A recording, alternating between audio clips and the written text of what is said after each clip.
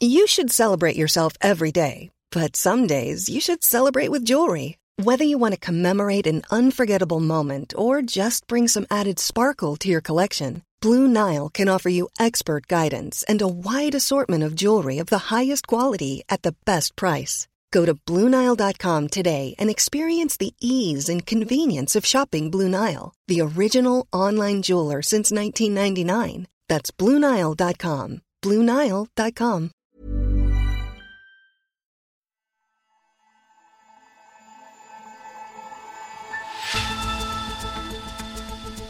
In the wake of the American presidential election, social media platforms are trying to filter the real news from the fake. They face perhaps the hardest week in their history. Are they up to the task? Hello and welcome to Babbage from Economist Radio, our weekly podcast on technology and science. I'm Kenneth Cukier, a senior editor at The Economist, and also on today's show. In the data economy, does privacy equal power? In terms of democracy and equality, we are not being treated as equals. We are being treated on the basis of our data, and you and I are paying different prices for the same products. We are not being offered the same opportunities. And how to harness the sounds of the sea to power underwater devices. So it can sit on the seabed for an indefinite length of time, and it picks up power from its surroundings, so it can just carry on keeping going forever without ever needing to be recharged.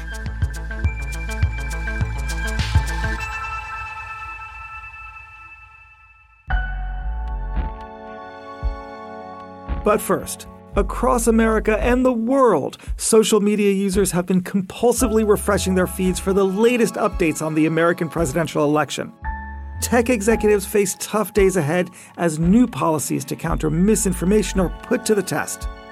It is Wednesday morning, and already Twitter and Facebook have removed posts and suspended some accounts that falsely allege election fraud.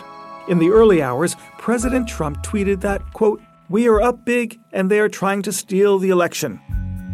Twitter hid the tweet almost immediately. Facebook took a different tack. After about half an hour, it added a label to the post explaining that mail-in ballots could take days to count. So platforms are certainly acting, but are they making the right choices?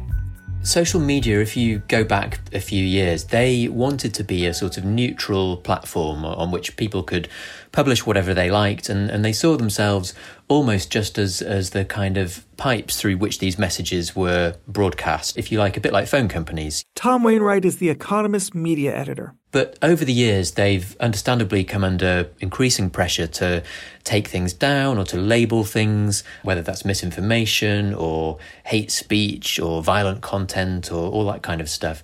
And so they've been drifting more towards the role of something closer to publishers, where they have to take editorial decisions on what they are and aren't willing to allow on their platform. So how would you rate the work of the platforms over the last 36 hours? Did their election night game plans pan out? They've come under plenty of criticism in recent weeks. I think much of it perfectly justified for having policies which they applied in some cases rather inconsistently and in a slightly ad hoc way. But I think that they seem to learn from that.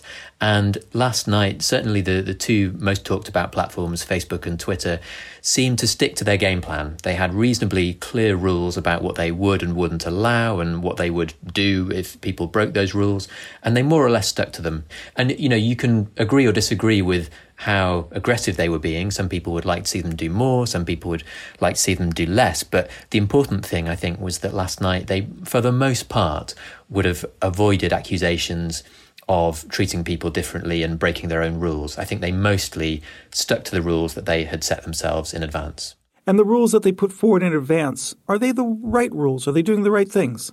I think the question really is whether they are even the people who should be setting these rules. I mean, these are private companies, and by law, it's up to them what they have on their platform. But I think people are increasingly uncomfortable about the fact that these are decisions which are being taken by executives rather than by elected politicians.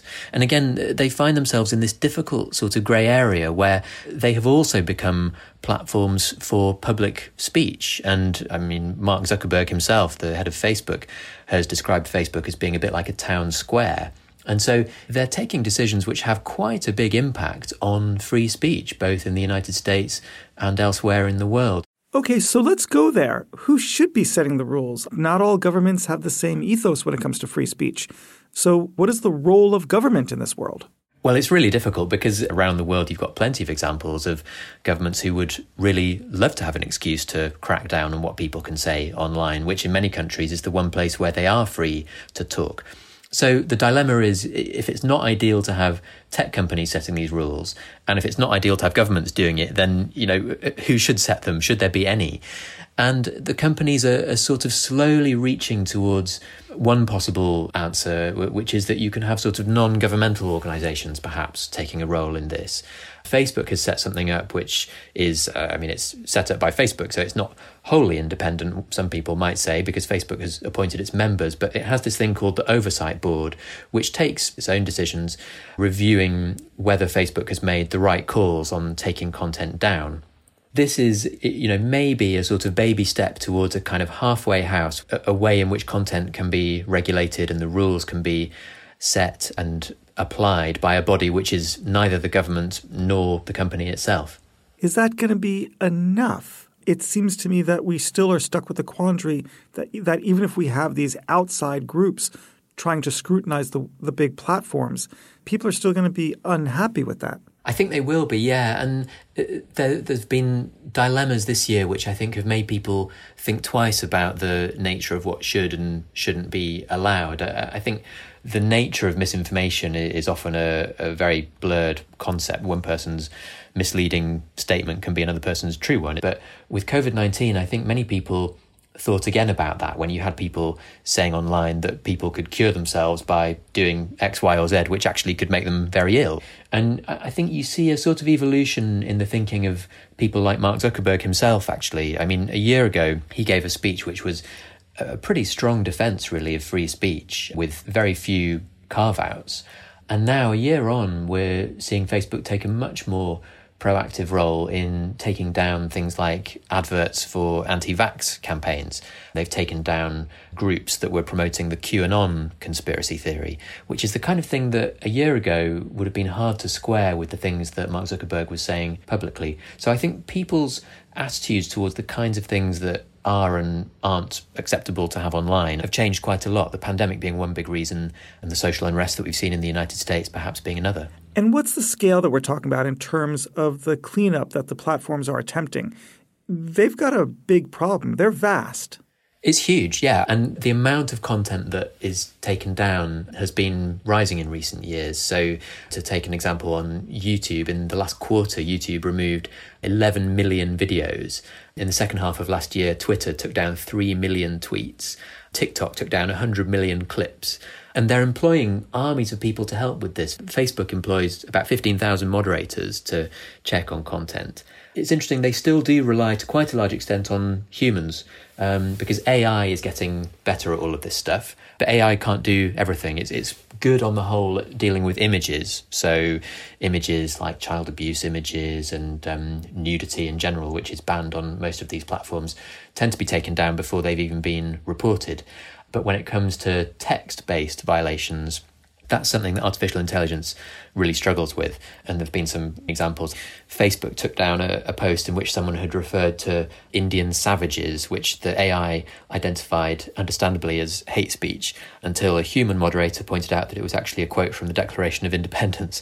So you do have these difficult cases where you need a human to kind of look over the shoulder of the AI and check that it's doing its job properly. So, Tom, you've painted a depressing picture, but I guess if there's any optimism, it is that between free speech and non-free speech, there's also limiting the virality of some of the posts. Do you think that that's a possible solution? Yeah, I mean, that's certainly something that the companies are talking more about. A lot of them have got this slogan where they say freedom of speech is not the same thing as freedom of reach. In other words, instead of banning it or removing it altogether, they can just make sure that it comes up less often in people's news feeds, for example. So it's still there if people want to search for it, but it might be less likely to be suggested to somebody who wasn't going looking for it And a lot of the companies have introduced more in the way of what they call friction. On Twitter now, if you want to retweet something, Twitter prompts you to add your own comment, aimed at getting people to be less ready to just thoughtlessly spread stuff. The same is true on WhatsApp. They've limited the extent to which you can forward messages to large numbers of groups. You know, Mark Zuckerberg says he doesn't want to be an arbiter of truth. And I think one way for him to limit his role being such an arbiter is to just make it more difficult for people to make things go viral, whatever they are. Make it harder for people to spread things without reading them and without thinking. That could be a sort of halfway house and one possible answer to this dilemma. That's really interesting. Tom Wainwright, thank you very much. Thank you. One way to tackle misinformation at the root could be to overhaul data privacy online. With the right laws in place, it would be more difficult for social media to use personal information to target content. If fake news doesn't reach a hospitable audience, it won't go viral. So how to control that data? People tend to think about privacy as something individual. Data belong to a specific person or entity, and this guides the way that privacy is normally protected under the law. Yet a novel approach to improve how data are protected could be to consider data as having a collective value. My personal data contains personal data about other people. So if I share my genetic data with others, I share genetic data about my siblings, my parents, my kids, and even distant kin. Carissa Velith is an associate professor at Oxford University's Institute for the Ethics of AI and the author of Privacy is Power. Privacy is also collective because we suffer the consequences together. So take the case of Cambridge Analytica. Only 270,000 people consented for Cambridge Analytica to collect their data, but that led to Cambridge Analytica having the data of 87 million people, and in turn that led to that data being used to profile all of the citizenry in many countries. So in a way, all of those citizens were harmed by the bad data practices of a few people. Well, those other citizens were harmed because they were the recipients of an inference from the sample, not from the actual ground truth that their privacy per se was taken from them and was disclosed. That's true. But today, with predictive analytics, inferences have become more and more accurate. And even when they're not accurate, we are being treated on the basis of that information. Are you worried that because we're now in a digital setting and we've got advanced tools like AI, that these predictions, these inferences are just so much more accurate that something has changed?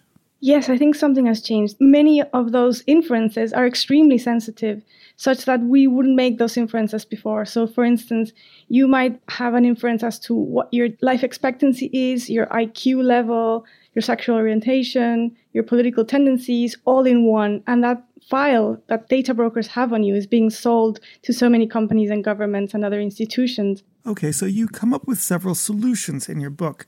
You want to ban the trade in personal data. That seems a bit extreme. It might sound extreme because we are talking about it from a position in which we're already used to that data economy being in place. But I think if you were to talk with someone in the 1950s and tell them, this is what we're going to do to fund the internet, they would say, that's crazy. What's crazy and extreme is to have a business model that depends on the mass and systematic violation of rights. We're not truly consenting to this treatment of our data.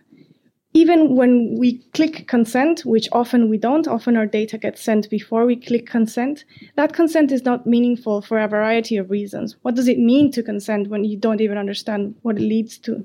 So do you want better consent, or do you want to just ban it outright? I want to ban it outright because I think it's too burdensome to put consent on the shoulders of people. In the offline world, we don't have the burden of checking whether the food we buy in the supermarket is edible. So I don't argue for banning the use of personal data. I argue for banning the sale of personal data, because if it's profitable, then the mark against which everything is going to be measured is whether it's making money, and that's going to harm users. So as you know, companies like Facebook and Google don't sell our data. They sell access to who we are based on the data, but they keep the data themselves. So that would be perfectly legitimate. Yes, except I also argue that we should ban personalized content because it fractures the public sphere and it leads to a lot of abuse. Google and Facebook's data would be less valuable in the sense that, yes, ads could access us, but they couldn't access us on the basis of who we are. let's think about some test cases if we were to ban targeted content. Netflix. Surely, if I like rom-coms, I shouldn't be targeted with more rom-coms, but I should get a cornucopia of horror movies. Is that what you're suggesting? No, I think Netflix doesn't need to know whether you're gay, fat, or slim, woman or man, and so on and so forth. You could just search for rom-com, and then they would come up. I think we could come up with small exceptions. So, for instance, if it's not data based on who people are, it's not data based on where you're located or what kinds of political tendencies you have.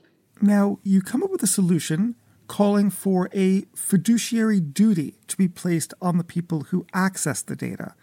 Tell me more about this. Fiduciary duties are duties that are implemented when there is a professional relationship of asymmetry in which the professional has a lot more power than the client or patient. So examples are doctors and patients, lawyers and clients, and financial advisors and clients. The interests of the client come first. And I think that's what we should do with data. Let me ask how you came to these ideas. I was researching the history of my family in Spain. I went with my mom to research in the archives, and I found out that my grandfather had almost married a different woman who was from the right wing. My grandfather was in the Republican side of the war, and that the war separated them. And he had never told us about this. I learned that he had been the youngest tenured professor in philosophy, and I didn't even know he had studied philosophy. I had studied philosophy, and I didn't even know this. And it made me wonder whether we had a right to know those things. And that same summer, Snowden came up with his revelations, and that impacted me in a really profound way. And being a philosopher, I turned to philosophy to look for answers, and I was very unsatisfied with what I found there. So I ended up writing my dissertation on the ethics and politics of privacy, and getting just increasingly alarmed as I read more and more about the data economy and thinking this is more dangerous than I had imagined, both for individuals, but also as societies, just in terms of national security. You've talked about these harms. What are the risks of the misuse of data? There are many kinds of risks. Some of them are individual, and they include things like being subjected to public humiliation, cyberbullying, being discriminated against by a possible employer or your insurance company, but also something like having your identity stolen. But there are also collective harms in terms of democracy and equality. We are not being treated as equals. We are being treated on the basis of our data, and you and I are paying different prices for the same products. We are not being offered the same opportunities. And there are also risks to life. So if you look at history, many more people have died indirectly as a result of privacy violations than, for instance, because of terrorism. There is a really interesting study comparing the Netherlands and France. In France, the census made a conscious decision not to collect certain data regarding religion for privacy reasons, whereas the Netherlands collected as much data as possible because a man called Linz was a fan of statistics, and he wanted to create a system that would follow people from cradle to grave.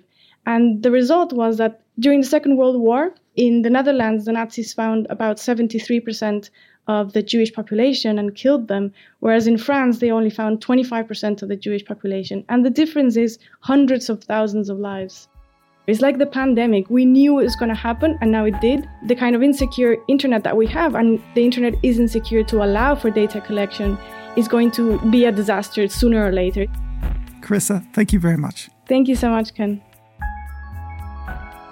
Coming up, powering devices under the water using sound.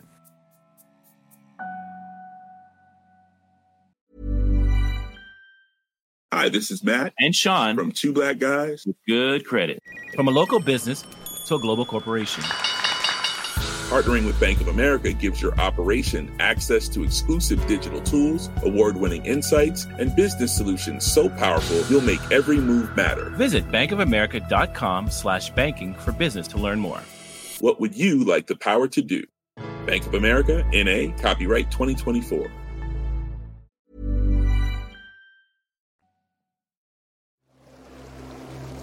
Finally, communicating beneath the waves is no easy task. Radio waves don't travel well underwater, so you'll have to download Babbage before you go. And that's why ships use sonar, which are pulses of acoustic energy rather than radar. For sonar to work, acoustic modems are needed on the seabed to convert electrical signals into sound and vice versa. But those acoustic modems need power, and lying on the ocean floor, changing their batteries can prove problematic. The big breakthrough here is that what we have is a batteryless underwater communication and sensing device. David Hambling writes about science for The Economist.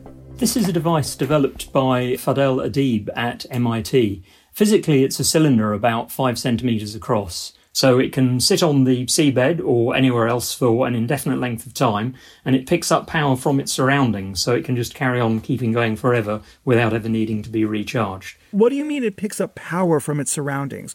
Where is the power on the seafloor? Normally, underwater, there is plenty of power around in the form of sound of one sort or another. And in some ways, you can actually use the sounds that you're interested in to power it. So, for example, one of the suggested applications is to have it as a tag on a marine mammal, like a whale or a seal, and the noises made by that animal would then be used to power the device. Or if you're looking at things like sonar, for example, if you wanted to have it to detect ships or submarines going by, you would use the energy and the noise from them to actually power the device. And how does it do this? It's all about harvesting acoustic energy. That is simple enough. The technology to turn sound into electricity and electricity into sound is what drives the speakers in your phone, your sound system and everything else. The challenge is doing it efficiently enough and having something that will both emit sound very efficiently when you broadcast and which is very efficient at picking up sound and converting it into energy. The trick here is this technique called resonance. Okay, so tell me about resonance and how it works. Resonance, we all know from lots of familiar objects, like if you ring a bell, that will ting at one particular frequency. You can shatter a wine glass with a single note if it's loud enough because the glass resonates at that. Or the one that they always like to quote in school is when you're pushing a swing. If you push it at exactly the right point as the person swings forward each time, you can get them to swing higher and higher each go. That is what causes the resonance effect, so that the sound level gets larger and larger each time.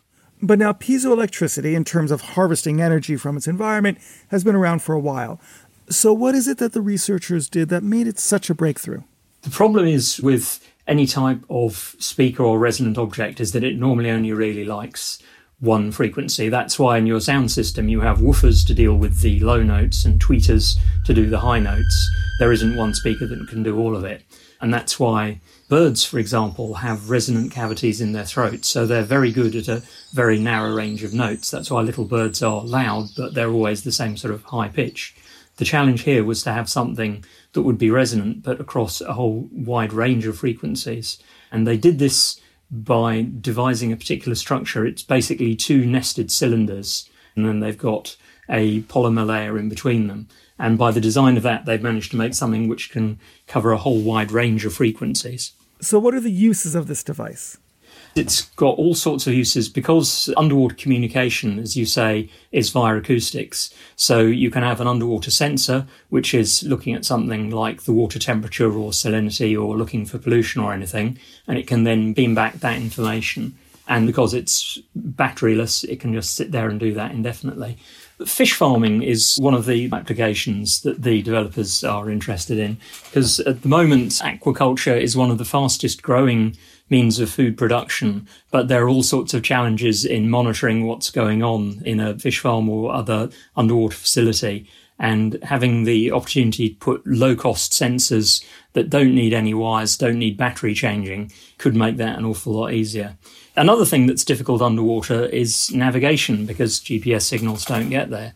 So the suggestion is that you could have a load of these batteryless devices which would be able to ping out a location signal in response to the acoustic background sound, and that would give a very efficient way of navigating underwater.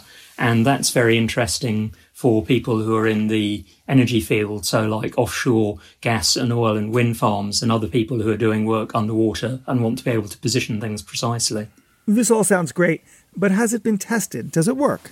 The chief researcher, Fadel Adib, tested it by putting 2 devices across the Charles River, which is between Boston and Cambridge, right outside MIT. And they achieved a communication range of 60 metres, which shows what you can do with the most simple prototype.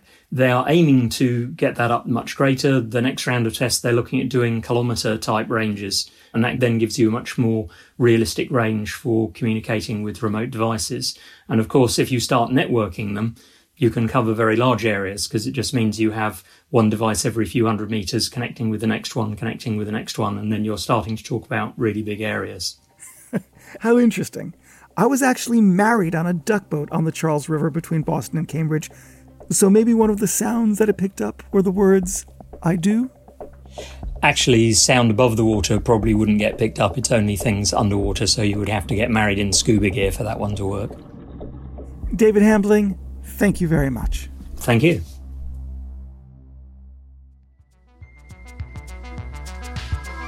And thank you for listening to Babbage. You can read more on all of this by subscribing to The Economist. In this week's edition, you can find the latest analysis on the American presidential election, a study of e-commerce in the Amazon rainforest, and in the science section, the latest research on T-cell immunity to COVID-19.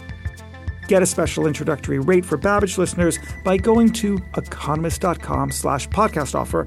The link is in the show notes. And while you're with us, give us a rating on Apple Podcasts or wherever you listen. To get in touch directly, our email address is radio@economist.com. I'm Kenneth Cukier, and in London, this is The Economist.